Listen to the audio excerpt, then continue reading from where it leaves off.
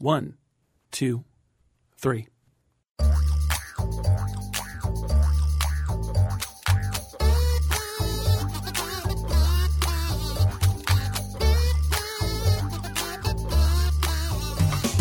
This is Three Song Stories, the podcast that creates biography using music and the power it has to connect us to times and places and people and emotions from our lives.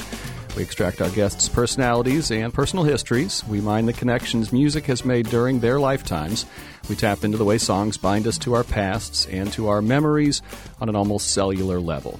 My guest today is Eric Raditz. He's a man of many things, known by many people around Southwest Florida. He's probably most publicly known as the man behind the Fort Myers Film Festival, which he founded in 2010. He also founded the Naples International Film Festival the year before. But when it comes to his work, Eric Raditz is definitely best known, whether people know it or not, for his work as presentation editor at Florida Weekly. He's one of the main forces behind the paper's visual aesthetic. He's also a regular contributor on NBC2 News in Fort Myers, the creative director at Florida Southwestern State College, and the presentation editor at the Babcock Ranch Telegraph. And last but not least, Eric has won the Most Likely to Wear a Sport Coat with Sneakers award at least 5 years running.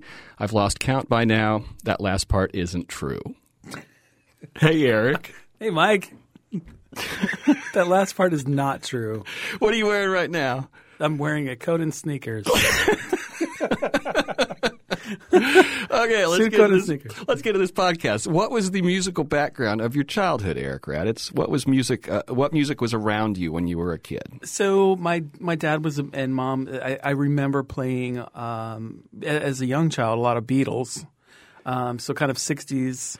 I remember some Lovin' Spoonful and Monkees, and I don't know. Probably those kind of come to mind as I kind of led into becoming kind of making decisions of my own in a musical way. Was music being chosen and played on records and whatnot around the house, or was it just whatever came on the radio? Definitely we had the vinyl albums. In fact, my dad still has a full collection of the vinyl Beatles and of that genre of music. So he was definitely selecting, he was curating music for the family at a young age. Of course, we would turn on the radio and listen to it. And, Grandpa, when we were on Grandpa, he loved Barbra Streisand, and then Grandma loved Tony Bennett.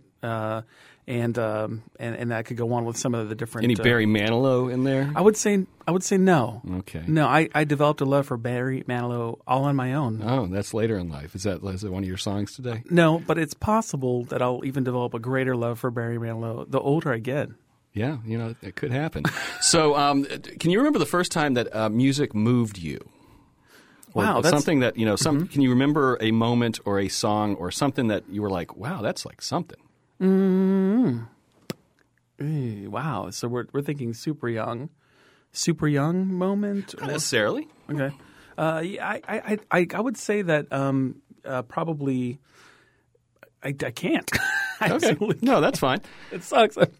I should be able to say something. I don't want to set something much older. I mean, of course, as I grew older, I remember getting Chariots of Fire as one of my first records that I chose for myself.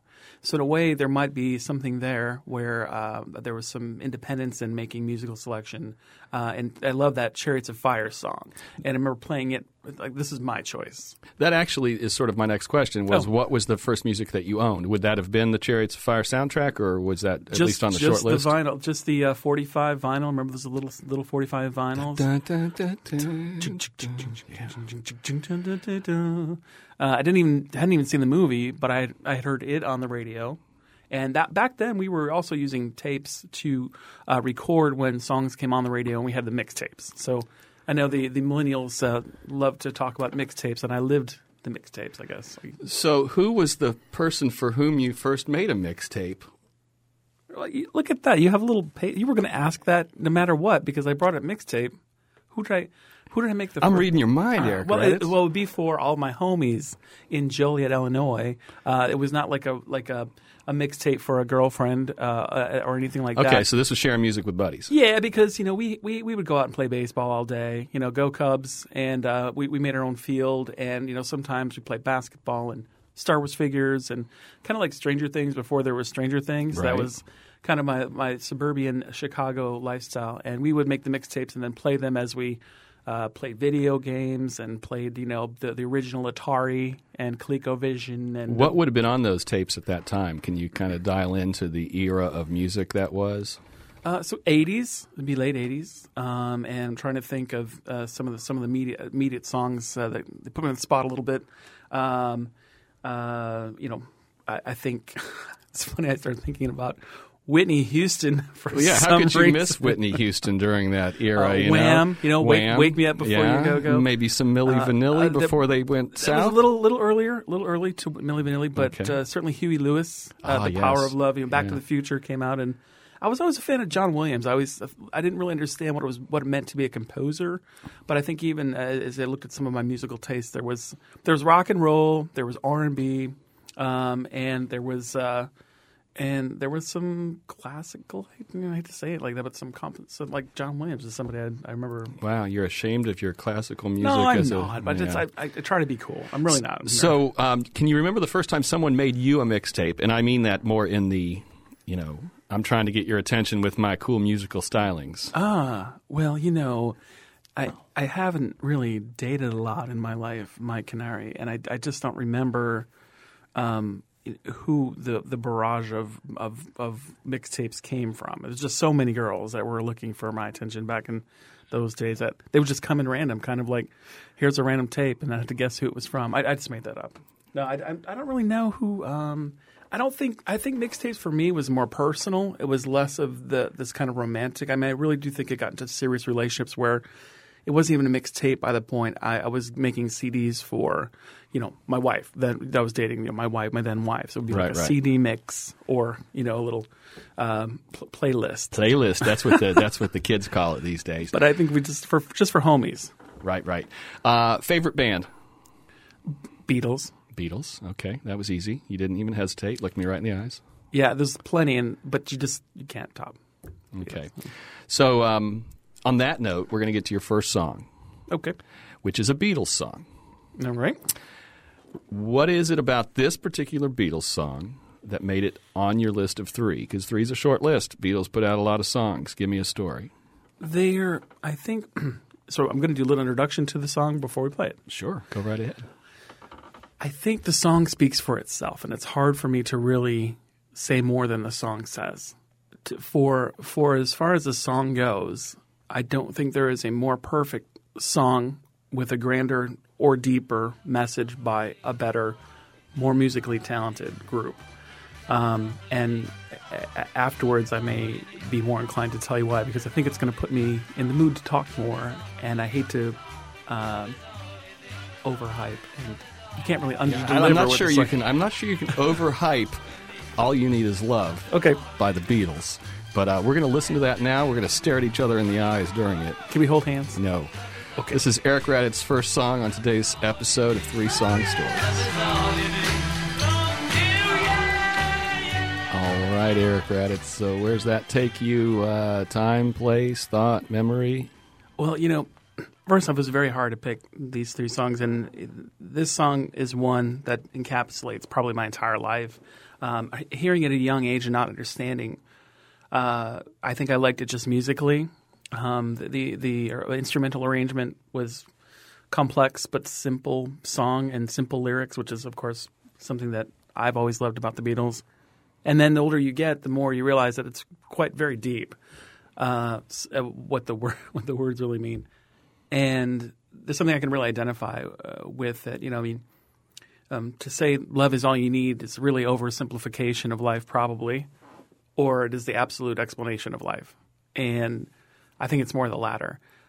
Think about what do we really need in life. We're at this point in time where we have these few short years, these small moments, and out of necessity, we need water and food and air, of course. So in a way, it's there are some more things we need. Some cash would be all right too, but when it comes right down to it, to love is perhaps the finest of these things. And when we think of the complicated things that we go through in our life, from a young child to an older man, I hate to say the solution is love, but if you look to love, you find so many answers and so many solutions to how to live. And so there's some real brilliance and profound, deep meaning in the words and the sentiment. And as far as identifying with any other song, I feel like it would be impossible, because to have love is maybe life's greatest gift, and so that's really all you need. How often do you typically listen to it, or the Beatles in general, in your modern music consumption habits? I would say fairly regularly, more into a mix. If we're talking about habits, we'll have my playlists set on not on random, but on what's it called? Shuffle. Same difference, right? So, and in there the Beatles will play, and so they'll pop up just about every time I play my Eric Raditz radio. It's in there. So is that streaming somewhere that we can all share with? I could share it with you, and I'm not sure how anyone could enjoy it more than me, but I'll send it to you. Okay. And then you can publish it if you want. But there's an eclectic mix, which if you see the top 100 songs, which I was also thinking of actually putting out there after this, because it really comes down to you have to eliminate a lot of songs you love when you do this show, which is awesome. Well, let's talk about that. Let's talk about what almost made the cut. What was your fourth? When you had it down to 4, what was the one? Because by then you're like killing one of your kids. Oh God! You know what I mean? It's like, wow, I love all 4 of these, but one of you has to go. Well, as I was looking at the Beatles, all you need is love, and also Color Me Bad's I Want to Sex You Up. It was a toss-up, because as much as we love, we love sex. And so the ooh, I want to sex you up may not be as deep or profound as the Beatles' All You Need Love, but it was primal, and it's also something that really the continuation of the human species. It just revolves around listening to the words. It's like the yin and the yang. You have to have sex for the human race to continue. You have to. So I'm kidding about that one. If I were to pick a song about sex, that it would be Salt and Pepper's Let's Talk About Sex. Right. Okay. Or Sexual Healing. Okay. So all the songs about sex kind of had to get thrown behind the top 3, but there was a few. So what's number 4? Back to the question. You saw that I spun that? Yeah, I see how you did that. There was a song that made me feel like a real badass for a portion of my life, and it was EMF's Unbelievable. You're unbelievable. That song. I can see you. So I had a little dance patching. to it. No, I think there was a moment at Miami Beach where I think I had the big speaker on my shoulder, and it wasn't even annoying to anyone at the time because it was such a cool song. Well, maybe some people found it annoying, but I remember thinking that as I was single and kind of out of the house, and as I was traveling to various places, I remember thinking that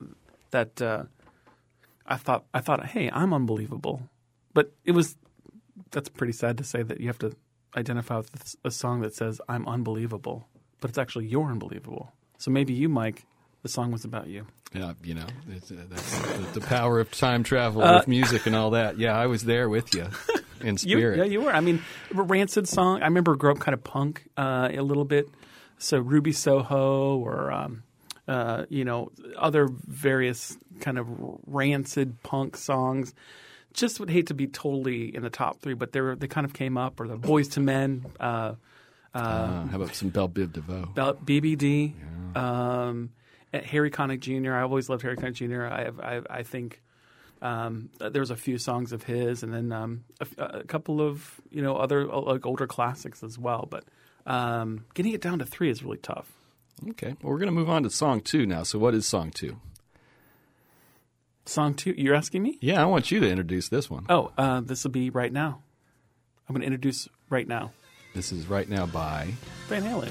Pretend like you're a DJ. Come on. Ladies and gentlemen, next up, Van Halen, Right Now. That's Eric Raditz's second song choice here on 3 Song Stories. Here we go. That's Van Halen's Right Now. It's Eric Raditz's second song choice here on 3 Song Stories. So what's where's that take you, Eric? Well, I mean, it fuels a lot of getting it done, I think, for me. The sentiment is there. Van Halen, again, this is a band who, if you think about it, what they could create, very, very complex and unique and brilliant musical approach with the dynamics of that group and these words and their meaning. I'm fumbling, but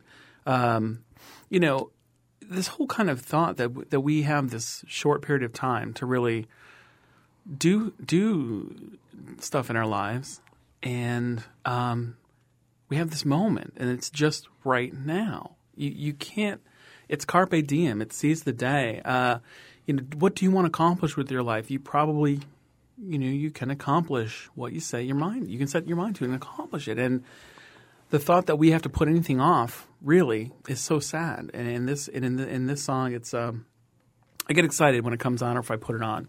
Kind of I see myself driving down Route Business 41, kind of thrashing my head a little bit, driving safely, of course, but thinking about all the things that I still yet want to accomplish. And now at this age, looking back at the things that I have set my head and heart to and have accomplished, and I just think, we when we wake up and we open our eyes to have this day of life, we have something that you can't buy with $1 zillion. You've got the most precious gift in the world right now. And what are you going to do with that? You can do pretty much whatever you want to do with that. And great happiness comes from the satisfaction of completion and the satisfaction of trying, even sometimes not succeeding, but then learning how to get what you're going after. And I think it's a brilliant song, and it's a power song. But I feel like it's one that's lasted through the generations. It's one I can put on right now and still has the same significance. It's not wrinkled with a lot of back in the day, besides the kind of heavy metal riffs, it could potentially be relevant 400 years from now or 400 years before. Maybe a lot like the Beatles song, "All You Need Is Love." It's a forever meaning song. So, Sammy Hagar or David Lee Roth? See, as I was growing up, I always liked David Lee Roth because he was just a little more wild and a little bit more of a. I would see you definitely being a David Lee Roth guy in general, but go on. And I take that as a compliment because I am and was, as I got to see kind of the documentaries and behind the scenes and kind of some of the stories, I think, and then the longevity of the band, how they came together, I think that he wasn't maybe as well suited for the band. And so this song, obviously, he didn't. I would like to maybe hear his version of it. Right. Wow! Get a little more of that in there. Wow! More jumping and kicking and being kind of flamboyant. But David Lee Roth was. He as far as which one I would want to hang out with more still today, it would still be David Lee Roth. But as far as effectively and practically putting together the rock ballads that turned out being what Van Halen was. Maybe not him, but yeah, he was still part of it. But if I had to pick back then, now it might not be David Lee Roth. It might not. So do you remember which was the first concert that you attended live in person as a human being? When I was younger, I've heard stories that I had been to some concerts, but I think the one that's most memorable was a Harry Connick Jr. concert, probably because I interacted with Harry Connick Jr. Where was that? That's in Chicago, at the Tinley Park Theater. And we were. You would have been about how old? I don't know. I think I was late teens. Okay. So it was early 20s. I don't remember going to a lot of concerts as a kid. Not big star concerts. I remember going to recitals and Right. So you got to interact with them how? Well, we were with a great group of people. So we're sitting in the grass because this is the kind of music you could enjoy with your friends sitting in the grass. And we were watching our money. We didn't have a lot of money. So Harry Connick Jr., I remember him saying from the stage, how y'all doing tonight? And we were having a great time. We loved the music, and he was touring, and he said, how y'all doing up here in the front row? And then there's kind of like the spattering of little applause, and how are y'all doing back there? And, so the most excited people were the ones in the back. And he said, so he started kind of ripping on this guy in the front row. He says, "Look at this guy. He's got his feet up on the chairs. No one's even sitting there. Why don't you some of you guys from the back come sit up here?" And I said, let's do that. Yeah, let's move. So as we kind of made our way through the people who were watching who was coming up with the tickets, we said, look, Harry just said we can come. So I brought 3 of my friends, and sure enough, we sat in the front row. So through the whole concert, it was kind of like, how are y'all doing tonight? And you were talking back to him. Yeah, of we're course. having a great time, Harry Connick Jr. And are these seats a little better? It was kind of like, joking with us. And we thought, this guy is so cool. And I think I happened to offend him during the concert, which is not something I really love recollecting. But there was a certain smell that he could smell, and it smelled like, I don't know what it smelled like, but he says, "What is that smell?" And one of the guys, I think, had kind of like longer hair, and he had used some sort of I don't know, what would you call it nowadays? Product? Some sort of product on it. And I remember we were already feeling so jovial with Harry Connick and so informal with him, as if we were just hanging out with him. I was like, it's probably his hair, And I think he took offense to it, because I think the smell he was speaking of was not that great of a smell. Right. And his bandmate had suddenly been accused of having stinky hair. Right. So he's going to stand up for his bandmate. I mean, we just became friends, Harry and I, at that point. Yeah. Just that night that we started talking even. And so he looks down at me, and I'm pretty sure I was wearing a suit coat with sneakers. But he said, no, man, that's not his hair. That's not his hair. Maybe that's your hair. Just kind of flipping it back to me. He goes, this guy looks like he's dressed up like B-52s. And he started singing, well, you see a painted sign at the side of the road. And then I got to take a bow because everyone was applauding, because I somehow resembled someone from the B-52 set. I think it was a colorful jacket or a shirt. It was the beginning of your ability to be funny and pleasing in front of crowds. Maybe. Yeah, maybe. I don't know. But certainly, Harry is so cool. I felt right at home, and he made the guy who had bought the $12 ticket to sit in the grass feel cool about sitting up there with the guys who paid $90, which nowadays is maybe $300. Who knows? So where are you at musically today? What are you listening to most often? Do you have any new discoveries of bands that are like new on your playlist, or do you kind of keep the curation going mostly? I think there's definitely I hold on to some of my favorites. I feel like as I look at some of my favorites that were a little more poppy, I look back with some regret, just because I think there wasn't much depth to them. But there's still some grooves that are that are just plain old good grooves, and I think you see some of that today. Like, a lot of people give Justin Bieber a tough time. I said, you know what? I'm sorry. It's a good looking dude. I'm sorry that all the girls love Justin Bieber, but if you really listen to a couple of his songs, I'm a fan. I wouldn't say I would love to go to Justin Bieber concert, but he's kind of outside of the genre you would ever think of somebody like me maybe enjoying. But you know what, the guy's he's talented. Ariana Grande, I think for what it's worth, you could take my Whitney Houstons and my Mariah Careys and the Barbra Streisand, the Grammy used to listen to, and you could put them all together. They may not have the vocals of this Ariana Grande.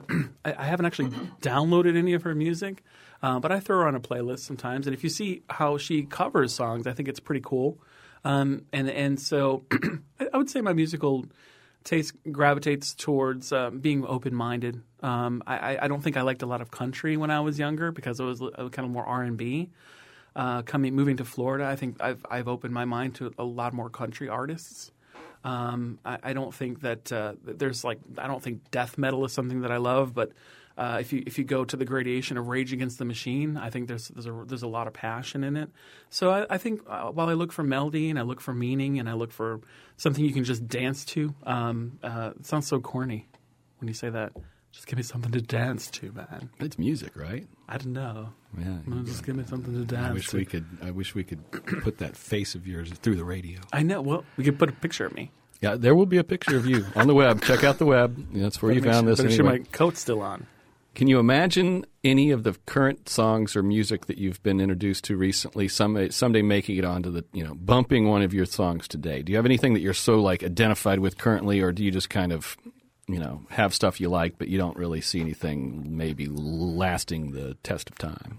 That's a question spoken as from someone who really gives a lot of consideration to this, and I never thought about that before. But I think you're going to find a fierce loyalty with my favorites and room for the table at new friends. So there's nothing outside the realm of the possibility of something comes along that I happen to love that may, I don't know if bumping is the word, but maybe coming on to the team, joining the party might be a nicer way to put it. Certainly, I might have more favorites that are more modern. I look back to times when my dad would sometimes take a look at the movies and music that I was listening to, and I remember him thinking, "That's not movies, that's not music," and not in a snooty way, but just in a way where he identified more with different movies and songs. And I'm not quite there yet, but I do sense in a way, as we see some movies and some music produced now, I feel sometimes it's not with the same kind of intellectual capacity that I happen to enjoy. So when there's less thought given to maybe some of the lyrics, or you listen to a song, you're like, I really would like to pimp that song with a little bit better lyrics, or maybe style it with a little different flavor. I'm sure some that are being made now, like I don't know. I mean, Vampire Weekend. I remember thinking that they're kind of. Some of their music was really masterfully put together. There's master artists and musicians that will craft things that I'm sure I'm going to be drawn to and maybe add to the list. I don't know if any will ever take the place of the beloved Beatles, but they're certainly welcome to join the party. All right, we have time for your last song. What do we got? Well, this is a Taylor Swift song. Taylor Swift song. This is You Belong to Me by Taylor Swift. Is Taylor Swift is she cool enough to be on your list? I was trying to find a way to put this to you earlier, but the fact that she is in my top 3 says a lot about Taylor Swift. Oh.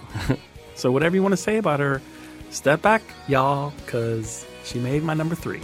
All right. This is... I have a good explanation. It's not just... I have to explain this afterwards. You have to explain it afterwards. This is... You Belong to Me by Taylor Swift. You're listening to 3 Song Stories. My guest is Eric Raditz. Richard, go. I'm going to go out on a limb and say that's the first time we've ever played a Taylor Swift song in its entirety in the studios here at WGCU Public Radio. It was a dance party in here. You should have seen it. Eric was up on the table. Come on. Don't give it away. Where does that one take you? What is the story behind that one? Well, and before you judge me, Taylor Swift she's a genius. She is put into – first of all, her sales alone kind of say it. We know that's not why I like it. But I just want to preface, anyone who talks poop about Taylor Swift is wrong. She's brilliant. And this song – the reason why I like this song, where it takes me back to, is one very drunken evening, actually. And Mike, they say that you really know a person when they are drunk. That's the real person. Think of the people who the real person comes out. And it happened to also correspond with a date. My friends and we wanted to go play some karaoke. And I had been kind of interested in – this is the time when I was dating and been interested in a few girls. And so at least one was going to be out the karaoke. And there's one particular girl who I thought was just I remember telling her – you and I are going to be really good together one day. I just feel it. And I never had felt that way before. And so it's kind of a sappy romantic story that's turning to. Sorry, please be aware. Some sappiness might ensue. Okay.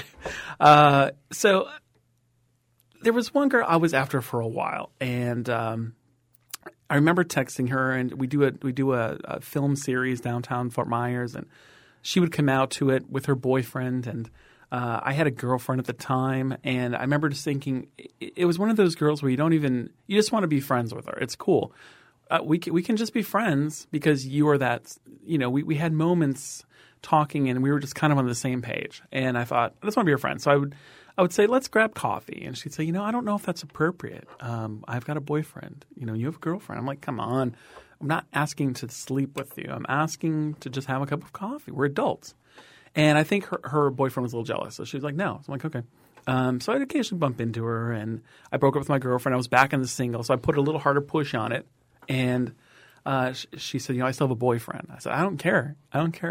because you need to leave him because we would be really, I feel like we'd be really, and I felt this genuinely, authentically, and I explained in detail just exactly how wonderful this union could be in a very deep, serious discussion via text. And she's like, that's great. She goes, but my boyfriend just read everything you said, so you better just watch out, like that. And I was like, damn. Fast forward, she brought her boyfriend out to this film series that I host, and I remember looking out to the audience, and we usually go out in the audience with a microphone, and she was out there kind of looking to the left, and he was staring me down. Thought I might got beat up that night. And I remember texting her after. I said, why did you guys come out if he's so pissed off of me? She's like, we don't come out there for you. We come out there for the show. And I was like, I just like you more now. So you got to leave this guy. Well, anyway, fast forward a couple more months. She said, I broke up with him. You want to get some coffee? I said, yeah, absolutely. And at some point it turned into, you want to do like coffee or happy hour drink? And she said, yeah, happy hour is fine. So I was on my way to this karaoke date this particular evening already when she suggested a happy hour. So it's like, I'll just slip in this happy hour moment. And at some point, the happy hour moment was I was like, I have to go out after this. I have friends I'm going to meet. And she says, no. She goes, well, okay. So I said, let's. Do you want to join us for karaoke moment? So long story shorter, she and I ended up hitting it off really well, and we were drinking. We did some shots. I don't know what was in these shots, but by the end of the night, we were singing to each other this Taylor Swift song, "You Belong with Me." And I remember really kind of feeling. Were you dancing like you were dancing here during the song? You can ask my friends that were there, one of which was happy enough to drive us both home. And I remember thinking after that, the fact that we picked that song, it's kind of cool. Well, then the relationship turned out very good, and we got engaged, and we then later got married. And at the ceremony, the reception, we sang the song, "You Belong with Me," because I think fundamentally at the root of it was this like love story where we both really kind of felt that. And I think if you look at the words, it's this purity that is also kind of universal and also kind of timeless. And it's for me, it was a song that I picked just because when it comes to true love, it's really hard to find, and it's really hard to find two people that really kind of belong with each other. And the fact that we kind of found that after one drunken evening, karaoke singing this to each other in a state where we were, I think, truly ourselves, our real nature came out, proved on to be. Well, a blessing to us, we've been married 5 years now, and we have a lovely, lovely child together. And so really, if you think about it, this song was somewhat in thanks to our son's life there. So, I mean, what's better than that? The love story, the fact that we have this awesome marriage and friendship, and then a wonderful child. So you got to count your blessings, everybody, when you talk crap about Taylor Swift, because the song "You Belong with Me" is an awesome song. Is that too much or too low? It's perfect. Okay. When was the last time have you karaoke'd that song with her since? Yeah. I think maybe one anniversary we went out and sang it, but we also played around the house, and it's not like it's not like we play it all the time. We're like, oh God, but it's kind of like when it comes on, that song when it comes on, it has that special meaning. But we don't look over at each other. Well, yeah. Or if I'm by myself, like I remember as you told me about this series you're doing, and I played it. I remember tearing up a little, thinking about just how meaningful this kind of dumb poppy song by a brilliant singer named Taylor Swift turned out to be. You referenced the fact that you guys have a kid together. I have an out-of-the-box question, at least for the listeners. Where does Guns N' Roses fit into your musical background? Well, so explain why I asked that. My son's name is Axel, and we have noticed that a lot of people say like Guns N' Roses Axel. But you actually named him after the part of a vehicle that holds the tires together? No, that would be a sad story. The truth is I had the genealogical tree, and in the tree we had my 15th generation removed great-great-great-great-grandfather 15th generations back's name was Lambert. So I said to my wife, we should probably name our child Lambert. She says, there's no way we're going to name him Lambert. So another one on the list before there was Axl Rose was Axel Larson in my family. So great-great-grandfather. So it's actually a family name. but a lot of people want to assimilate it. But I want you to know Fergie from Black Eyed Peas also named her child Axel as well. And I don't know why she named that. All right, I've got one more quick question. Okay. Can you recommend a band that you think our listeners would never have heard of? Do you have any sort of very eclectic or niche musical stylings that you would like to recommend before we wrap up? Maybe no one's heard of Gwen Stefani. She's pretty good. I think, maybe I think I do want to give a shout out to Rancid. Through the 90s, I remember going to a couple of their concerts. Tim Armstrong, they sang ballads that are just so charged but kind of pure. And there's just I feel like a lot of feeling towards a lot of their music. So Rancid. I think they're not playing as the same band that they once were, but I know Lars and Tim I think still tour together with oh crap, I can't think of the other band member, but Rancid. Rancid. I'm sure we can find that online somewhere. So any final thoughts as we wrap up? Just, man, this is great. Thank you so much for having me, Mike and Irie, on this show. The 3 song stories. I really hope 1,000 years from now people will say this is where it all started, right here with Mike and Irie. And thank you for having me on it. Hey, no problem. That's Eric Raditz. He's a presentation editor at Florida Weekly. He's founder of Fort Myers Film Festival. He's a man of many things, including a wearer of sneakers with sport coats. And I post some of them on my social media, so you can follow me. All right. Thanks, Eric. Thanks, Mike. 3 Song Stories is created in the studios of WGCU Public Radio in Fort Myers. The show is produced, directed, and co-created by Richard Chin Kui. Our online content producers are Tara Callaghan and Anna Bejarano. Chris Duffus is our executive producer. Our theme music was created by Dave Cowan and Stick Martin at Monkey House Studio in St. Pete. My parting tune this week takes me back to a grand road trip I took in the spring of 1999. I've been working at the Broken Niblet Golf Shop in Fort Myers for several years when I decided it was time for a major life change.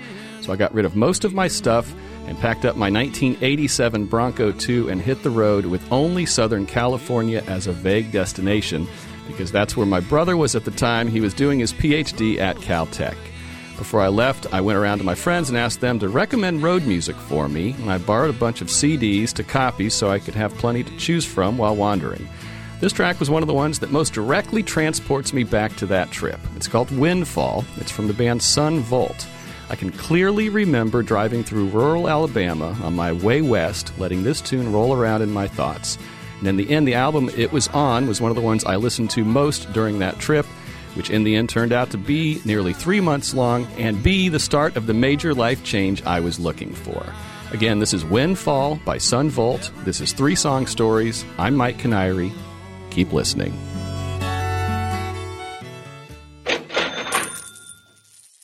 Next time on 3 Song Stories. 3rd grade, show and tell. I bring in this record. My teacher, her name really was Mrs. Record. That was her name. So we play this blow your mind weirdness, and the class is silent. No one knows what to make of it. I'm kind of like thinking it's cool. The teacher says to me, I remember it to this day, "Well, doesn't seem like it takes much effort."